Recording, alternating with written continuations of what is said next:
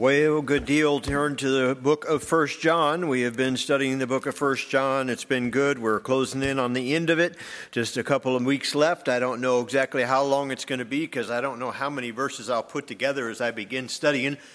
Sometimes I think it's going to be one or two and it ends up being 4 or 5. And then tonight we're going to be looking at 3 verses. And these are probably, at least for us or for me, certainly one of the most familiar verses in the book of 1 John because we use these readily when we're dealing with people with concerning salvation. The title of the topic or these verses that I've given him is the eternal life.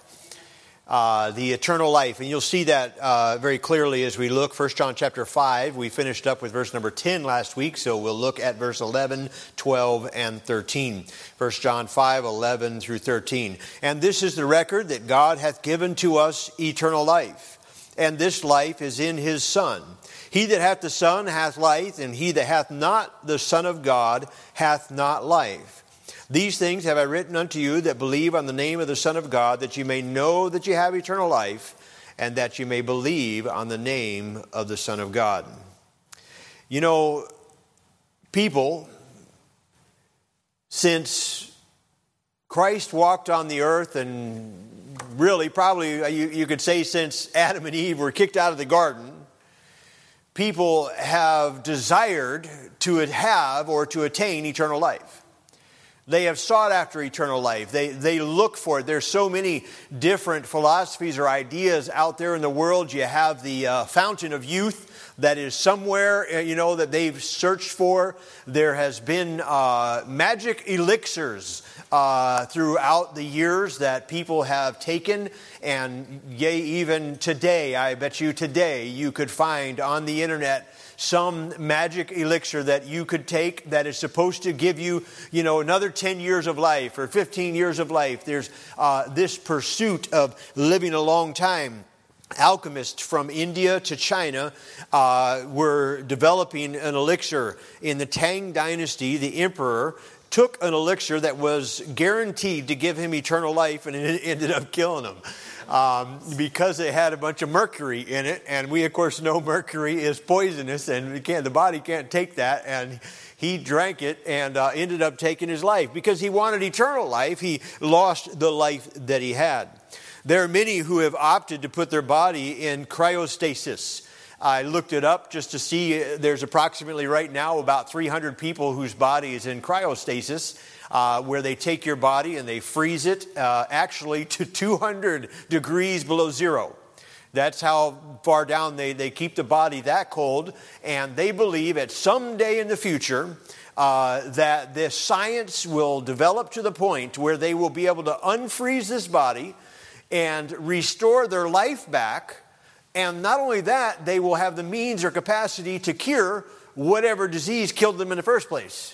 They've paid this. And currently, the cost for putting your body in cryostasis is somewhere between $80,000 and $200,000 to have that done.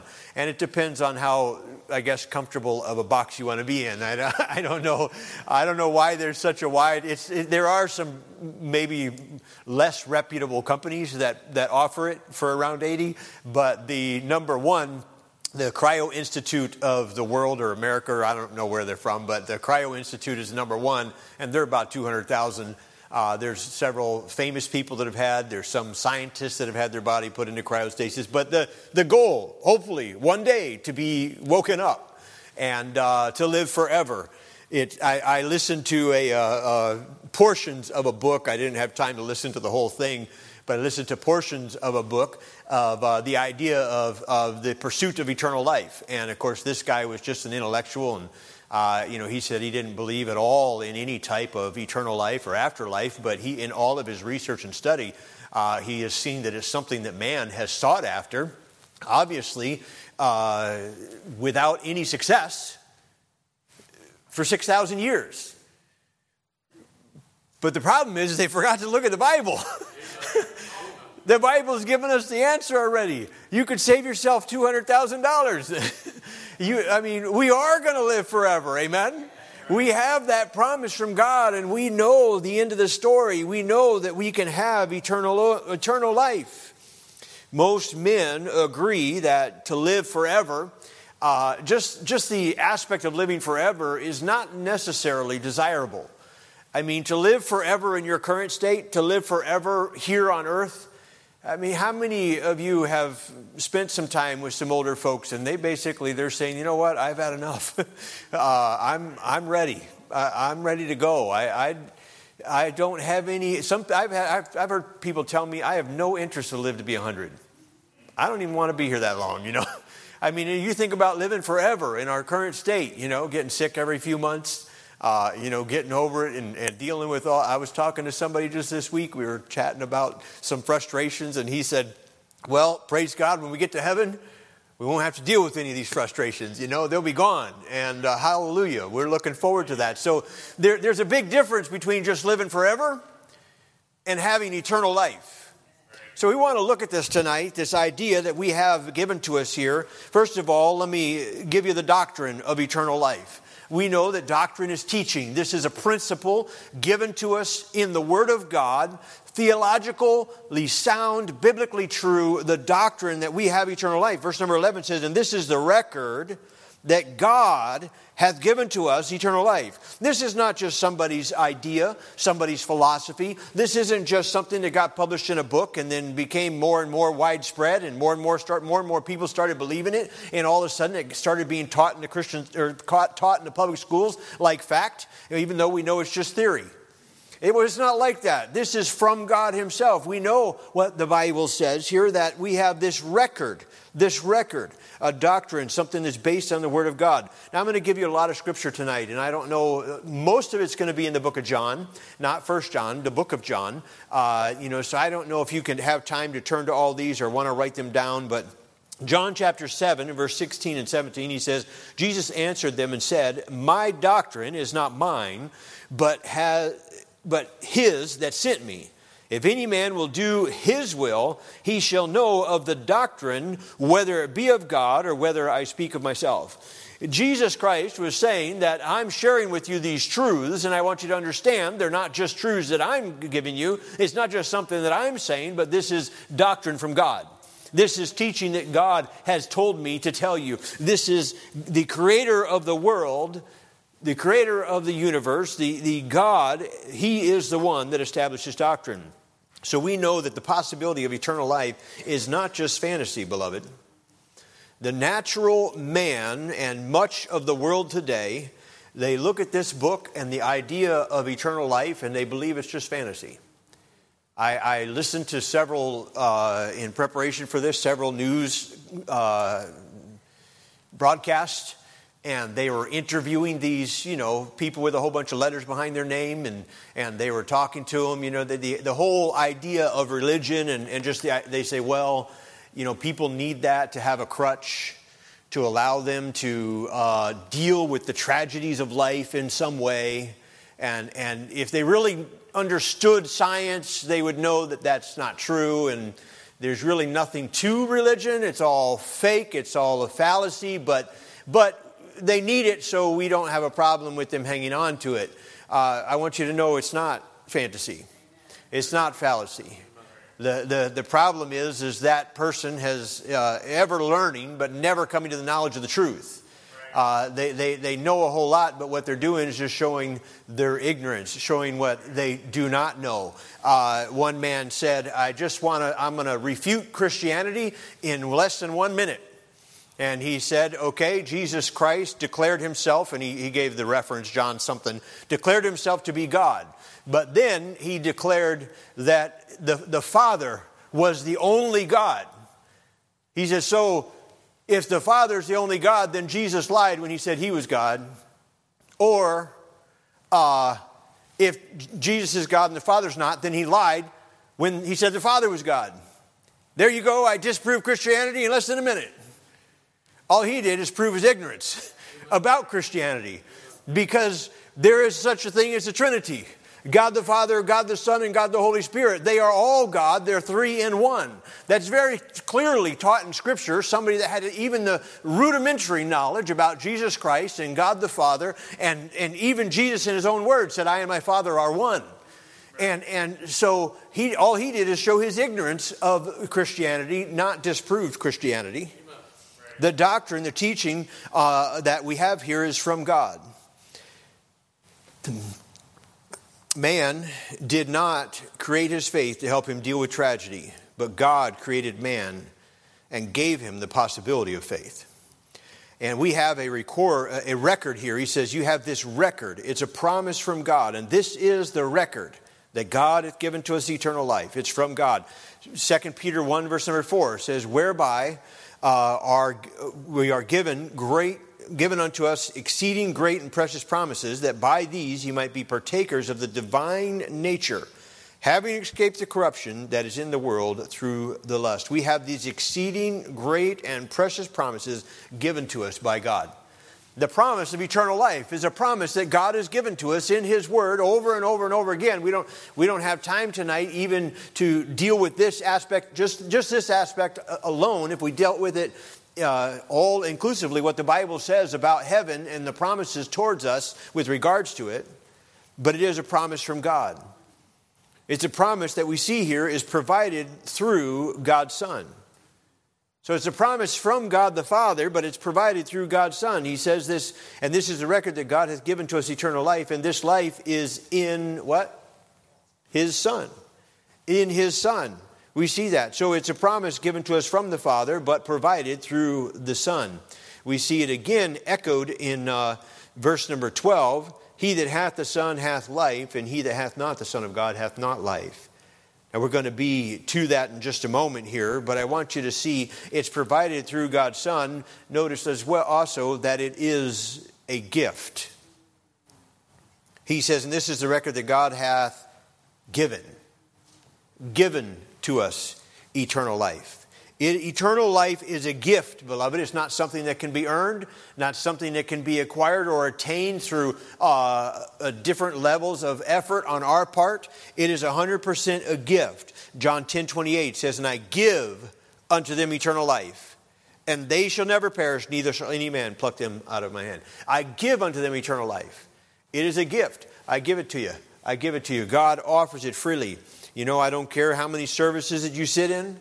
I don't care how much you give to the poor or to needy organizations, or how many times you have taken communion, or whether you've been baptized or not. I had a guy call the church this afternoon and just said, I have a question about baptism. Would you be willing to answer it? And I said, certainly will. I'll do my best. And we talked for a few minutes, and I don't know if he was trying to prove infant baptism or to learn about infant baptism, but his thought was, well, how come we don't baptize babies? And I, of course, went into it and talked to him and told him what it was. But listen, baptism doesn't save you. We don't need to baptize a baby. It doesn't do anything for a baby besides get them wet. Right. Give them a bath, amen. Yeah, get some good clean water on them. That might help the baby a little bit. But that's all it's going to do, because that baby is already safe. And so I gave him the example of David and his son that died. And he said, I'll see my son again. And I said, and David wasn't baptized. And he said, but that was the Old Testament. They didn't baptize people in the Old Testament. And I said, that's correct. But that proves the point exactly, because in the Old Testament, I believe people were saved the same way we are in the New Testament. That is, they put their faith and trust in the promised Messiah, the Messiah that was coming. And yes, they observed the Levitical practices to help cover their sin for the time as they followed God, but they looked towards the promised Messiah. And their salvation was offered without baptism. That wasn't practiced at all in the Old Testament. I said, so you said it, not me. And he's like, oh, well, thanks for sharing that. And I said, okay, I'm just telling you. I mean, I wouldn't have ever even thought of that, except for he presented that argument. I said, now in the New Testament, we're saved by putting our faith and trust in Jesus Christ. That looks back to what Christ did, because we know He's already come. And so that's the truth of it. Salvation doesn't come from baptism. It's solely a gift given to us by God. Amen? Now, Christ came to give men who were spiritually dead, He came to give them life. John 10:10 says, the thief cometh not, but for to steal and to kill and to destroy, and I am come that they might have life, and that they might have it more abundantly. John 14:6, Jesus saith unto him, I am the way, the truth, and the life. No man cometh unto the Father, but by me. It is spiritual life. And we're going to talk a little bit more about this life that we have in Jesus Christ in just a moment. But I want you to see one more truth with regards to this in this verse, and that is that it is presently held. I don't know why that was a hard thing to say, but it is presently held. He says that here, and this is the record that God hath given to us eternal life. It is presently held by anybody that's put their faith and trust in Jesus Christ. It's something you currently have. It is not something that we will have when we die. It's something you currently have right now. When you've put your faith and trust in Christ, at that moment, He has given you eternal life. John 3:36 says, He that believeth on the Son hath everlasting life. Hath, present tense, hath everlasting life. And he that believeth not on the Son shall not see life, but the wrath of God abideth on him. John 5:24 says, Verily, verily, I say unto you, he that heareth my word and believeth on him that sent me hath everlasting life. Okay, again, this is something that is present tense. You presently hold it if you put your faith and trust in Christ. Now, I had a thought some weeks or months ago, time flies, but it was something that just struck me pretty amazing in one of my studies. I think it was one of the studies for this book of 1 John here. But the idea is that as soon as you put your faith and trust in Christ, you begin right then to live your eternal life. I know in our mind we always think about, well, when I die, I have eternal life. I'm going to live my eternal life. But you are currently right now living your eternal life. Because you have eternal life. It's something that God has already given you. And the fact of the matter is the Bible says that you shall never die. That we're not going to have to experience that death, that separation from God. We know this body was going to perish possibly if the Lord tarries and we, move on through. That's going to happen. This body might perish, but we as an individual will have eternal life. We don't have to experience that death that the Bible talks about, being separated from God forever. And so it's something that's presently held. I want you to see, secondly, the declaration that's given to us in verse number 12. He says, He that hath the Son hath life. It's a declaration. He declares it emphatically, a fact. And he that hath not the Son of God hath not life. That's the difference. What's the relationship with the Son? What do you believe about the Son of God? How do you look at Jesus Christ and what He did? He that hath the Son hath life. Most familiar verse in the Bible. For God so loved the world that He gave His only begotten Son, that whosoever believeth in Him should not perish but have everlasting life. What you believe about the Son. You have the Son, you have life. You don't believe in the Son or haven't put your faith and trust in the Son, you don't have life. Now it says here, by this verse, it's very clear that some people have it and some people don't. Now, all human beings have physical life. So obviously this life described here is not just talking about the physical life, that we are alive. You say, well, you have life. Of course, everybody present here has life. So it's not talking about that. It's talking about a different kind of life. All humans, all physical, natural life is available, but all humans do not possess eternal life. If you're going to have eternal life, you must have the Son. Acts 4:12, neither is there salvation in any other, for there is none other name under heaven given among men whereby we must be saved. You must have the Son. Only the Son, in His perfect righteousness, was able to go to the Father on our behalf and stand before Him. And we're clothed in the righteousness of God when we're saved. We're given His righteousness, and only through the Son are we able to come to the Father. So those that don't have the Son don't have life. Not just eternal life, but spiritual life. They don't have spiritual life. John 5:40 says, and ye will not come to me that ye might have life. He says you won't come to get life. These people that were already alive, He's saying you don't want to come to me to get life. He's talking about eternal life, a different kind of life, not just the physical life. Again, we often read these verses and think about the eternal life as being something that we'll see in heaven or that we'll get to once we pass away. But when you rethink about that in light of what we've taught recently in Sunday school, and I've taught before about the three types of men, you have your natural man and your spiritual man and your carnal man. You have a natural man where he is spiritually dead. He has not been made spiritually alive. He has not been given eternal life. That's the natural man. And to the natural man, the things of this book are foolishness. He doesn't understand them. He cannot discern those because they're spiritually discerned, and he's spiritually dead. But then you have the spiritual man. He has been given eternal life. That is, he has been made spiritually alive. He has been given eternal life. You have that spiritual man. And of course, the carnal man is a man that has been made spiritually alive, but he's living like he was dead. So we see a man without Christ is a natural man, and he can't understand the spiritual things of God. When you get saved, the Bible says that you pass from death to life. Amen. John 5:24, verily, verily, I say unto you, he that heareth my words and believeth on him that sent me hath everlasting life, and he shall not come into condemnation, but is passed from death unto life. So that you are made spiritually alive. That part of you that has been dead since you were born, you were spiritually dead in your trespasses and sin. You were forgiven of your sin and made spiritually alive. And you have the ability to discern good and evil. You have the ability to discern spiritual things. And the Holy Spirit that came and dwelt in your heart guides you into all truth. And we praise the Lord for that. Now I want to talk briefly about this life that we've been given. Because he that hath the Son hath life. And we've established the fact that it's not just physical life. What is it talking about? It's talking about spiritual life, being made spiritually alive. So what is this life? And I, again, cannot be all-inclusive here, but we want to talk about it. The word for eternal in this passage here means far more than simply living or lasting forever.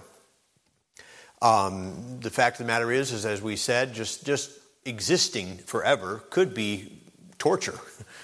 Just, it's, some people talk about it's not quantity, it's quality, I mean, there's some measure of, well, what is the quality of life? I mean, okay, doc, if I go through this procedure, you say I'm going to live for another 4 years. But if I'm stuck in a wheelchair and I'm basically a vegetable and have to be fed through a straw for the next 4 years, I think I'll take the 1 year I got like I am. And I can walk around and talk. And I mean, there's something to be said about the quality of life. So this eternal life we have from God is not just existing forever. The fact of the matter is, it doesn't matter if you're a natural man or a spiritual man. You're going to exist somewhere forever. You're going to exist somewhere. You're going to either exist for eternity in a place called hell, or you're going to have been given spiritual life, been washed in the blood of Jesus Christ, and then you get to live in heaven forever. Not just exist, but to live. It's a new life that we have in Jesus Christ. How many people talk about, I just hate my life. They just want their life to be something different. This is not what I pictured. This is not what I wanted. I mean, in my mind when I was growing up, I was going to be this, or I was going to do that, or whatever it might be. And I don't know how I ended up here. I'm so disgusted with my life, and I'm not satisfied with my life. Well, can I tell you, the life we have in Jesus Christ is satisfying. Amen. It is a satisfying life. John 6:35 says, and Jesus saith unto them, I am the bread of life, and he that cometh to me shall never hunger. He that believeth on me shall never thirst. That verse is describing the fact that in Jesus Christ we find satisfaction. You can be satisfied in the life, the new life we have in Christ. New life in Christ. We have a new life in Christ. And it's a satisfying life. Not only that, we know it's a secure life. It's a secure life. And I give unto them eternal life, and they shall never perish, neither shall any man pluck them out of my hand. Once you're saved, you're always saved. And that's what we're going to get to dealing with in verse number 13, which is a key passage with regards to assurance of salvation, but it's a secure life. Not only that, it is to be a shining life. John 1, verse 4 and 5, he says, in him was life, and the life was the light of men. And the light shineth in darkness, and the darkness comprehended it not. You know, the new life we have in Jesus Christ is supposed to put light in our heart. It's supposed to put light in our life. Of course, the Word of God is a light to our feet and a lamp to our feet and a light to our path. But we also are supposed to, let our light shine. That's right.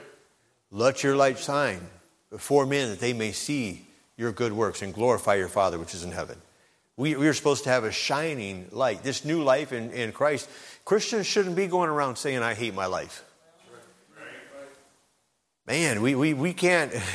We have a new life in Christ, and it's a life that's abundant. It's an abundant life that He said, I have come that you might have life and that you might have it more abundantly. And you're living that life right now. It's not that one day in heaven, when I get to glory, I'm going to live that full, rich, abundant life. No, God has that for you right now. You're living your eternity right now. You're involved in that and headed down that road right now. We have an abundant life in Christ. Sometimes we get our eyes too much on what we don't have and not enough on what we do have. We look too much at what the neighbor has or what somebody else at church has and the new car that Miss Kim got, and we say, man, it's not fair. I didn't get a Bronco, or I didn't get my dream car. She got to get her dream car. I've been wanting this kind of car for a lot of years, and I didn't get it. What did you get? What do you have? We are so blessed beyond measure, and we get to the point where we're dissatisfied with what God has done for us, but it's not because God hasn't been good to us. It's because we are looking at the wrong things. That's why, man, I'll tell you what, if you really get a hold of it and start looking at what God's done for you, you'll be overwhelmed with how good God has been. Yeah, can I tell you tonight that you're in church, you're not sitting at the hospital waiting for a report. You're not sitting there waiting, Brother Matt, for the doctor to come and tell you whether your wife Tiffany's going to be able to beat the cancer she has. God's been good. God's been good. It doesn't matter where. Now, she doesn't have cancer, just in case you were wondering. I'm saying God, she's like, oh no, do I have cancer? Hey, I'm not prophesying. I don't prophesy, so I don't know anything about that. I'm just saying there's things, sometimes we just look at what we don't have instead of the things we do. And man, God has been so good and so blessed us so richly. But we get dissatisfied. And our life's supposed to be one that brings honor and glory to God. It's supposed to shine. Not only that, it's supposed to be a serene life. You know, it's amazing that the God of peace, anywhere the God of peace reigns, He brings peace. You look down through history, and anywhere where Christianity took a hold, it brought peace. Now, true Christianity. Not some of this foolishness of the Crusades and all this stuff that they did. That's not, God wasn't in that. God brings peace. And God will bring peace to your heart if you let Him reign. Problem is we want to reign. And when we're reigning, we don't have peace. For starters, a lot of times it's because we're at war with the one that should be reigning. But not only that, because, when we're reigning, we are, our heart is desperately wicked. And we're going to choose something that we shouldn't be choosing, or go somewhere we shouldn't go, or make a choice that we shouldn't make, and it's going to create turmoil. But let God reign and you'll have peace. It's a serene life that we have in Jesus Christ. This abundant life that's available to us. The eternal life that we have. And it's available right now. What a privilege. And then I want you to see that the doubt is removed in verse number 13. These things have I written unto you that believe on the name of the Son of God, that you may know that you have eternal life. God is a know-so God. God is a God that works He is a God of truth. He does not deal in doubt. If you are doubting your salvation, I want you to know God does not deal in doubt. Satan is the one that deals in doubt.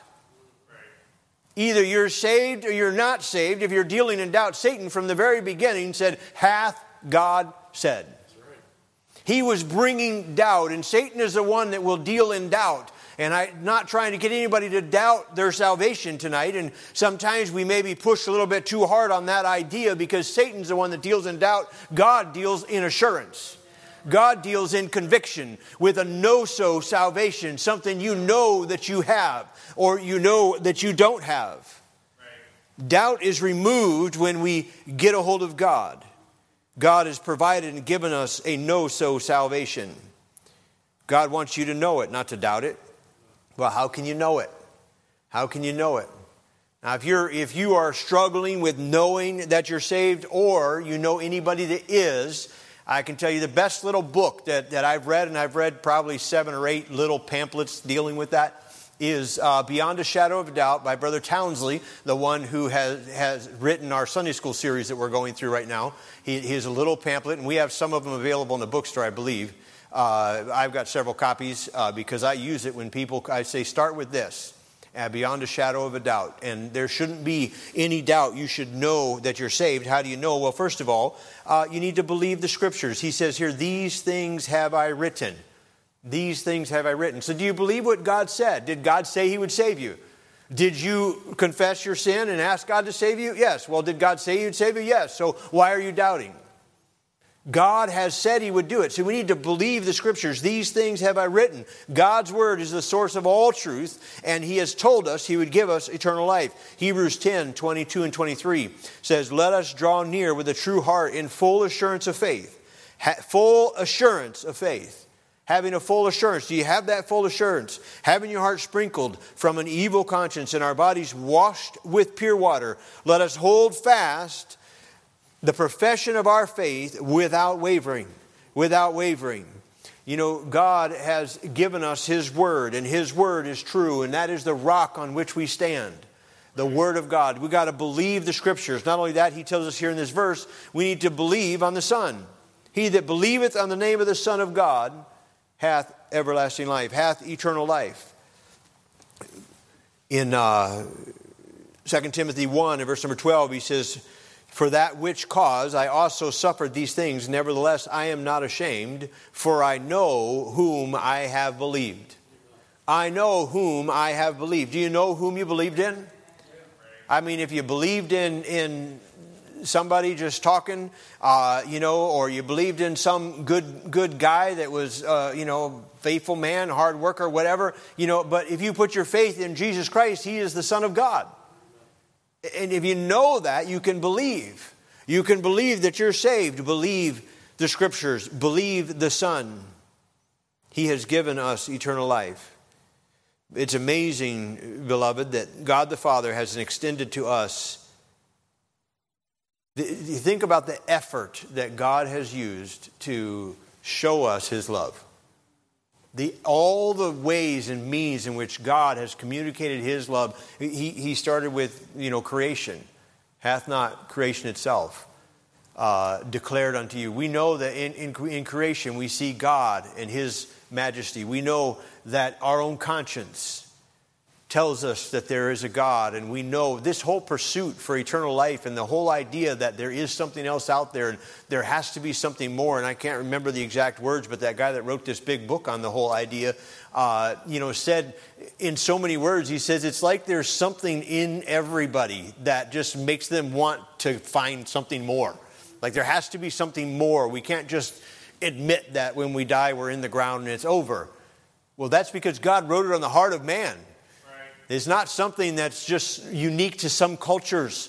It's the whole world over because it's written on the heart of man that there is more. There is a Creator. There's a God. And we know that one day we're going to answer to Him. And it's something that we seek after. And then He has sent His Son for us. And then He wrote His Word for us. And He's preserved it so we could have it, to share it with one another and to learn about the truth of God's love.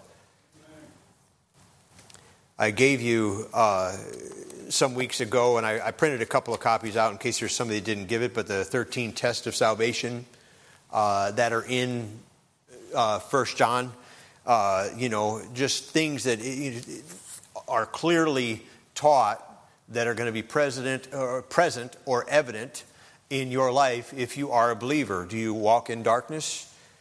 Do you walk in sin? Do you keep his commandments? Do you love your brother? Do you love the world? Do you confess the Lord Jesus Christ? Do you practice righteousness? Do you practice sin? Do you hear God's Spirit speaking to you? Do you love others? Do you have God's Spirit in you? Do you have the Son? Or do you have understanding? All these things, and I didn't take time to give the references, but they're all found in, if you didn't have that and you would like a copy, I'll set them right here. But just 13 evidences or tests that you have eternal life. You're going to either do or not do those things that are listed if you have eternal life. God wants you to know it. He doesn't want you to doubt it. He wants to have it settled. Listen, as we bring this to a conclusion this evening, this world wants to remove all absolutes. In every area that they can, they want to just cut down the absolutes. But God has given us an absolute here concerning our salvation, concerning eternal life. It's not something you have to wonder about. God has given us eternal life. It's something that every believer should know. He says we can know it. And once you know it, you can't lose it. Hey, if it was something you could lose, then that means it's something that's up to you. But we know it's not up to us. And I'm glad my salvation is not dependent upon me. Because I would lose it every day.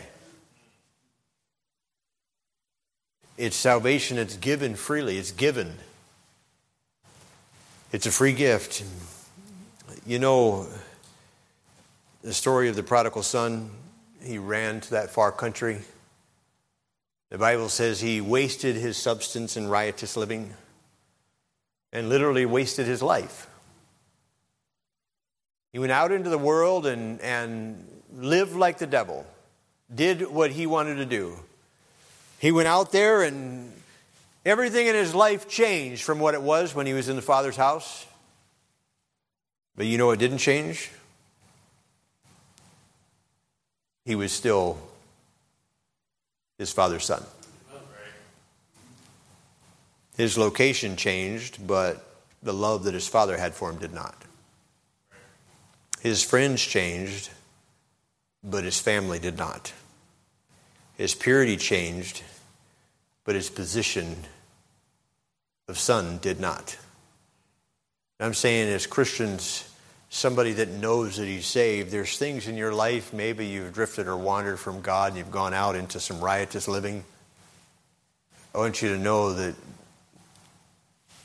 maybe your purity's changed, but your position as a son has not. Maybe your friendship with God has changed. You're not as close to him as you once were, but you're still part of the family of God. And God says, if we come and confess our sins, he's faithful and just to forgive us of our sins and cleanse us from all unrighteousness. And he wants to restore you into good fellowship. But we can rejoice tonight that you don't lose your sonship. You've been made part of the family of God. And that's not something you're going to lose, because we have eternal life.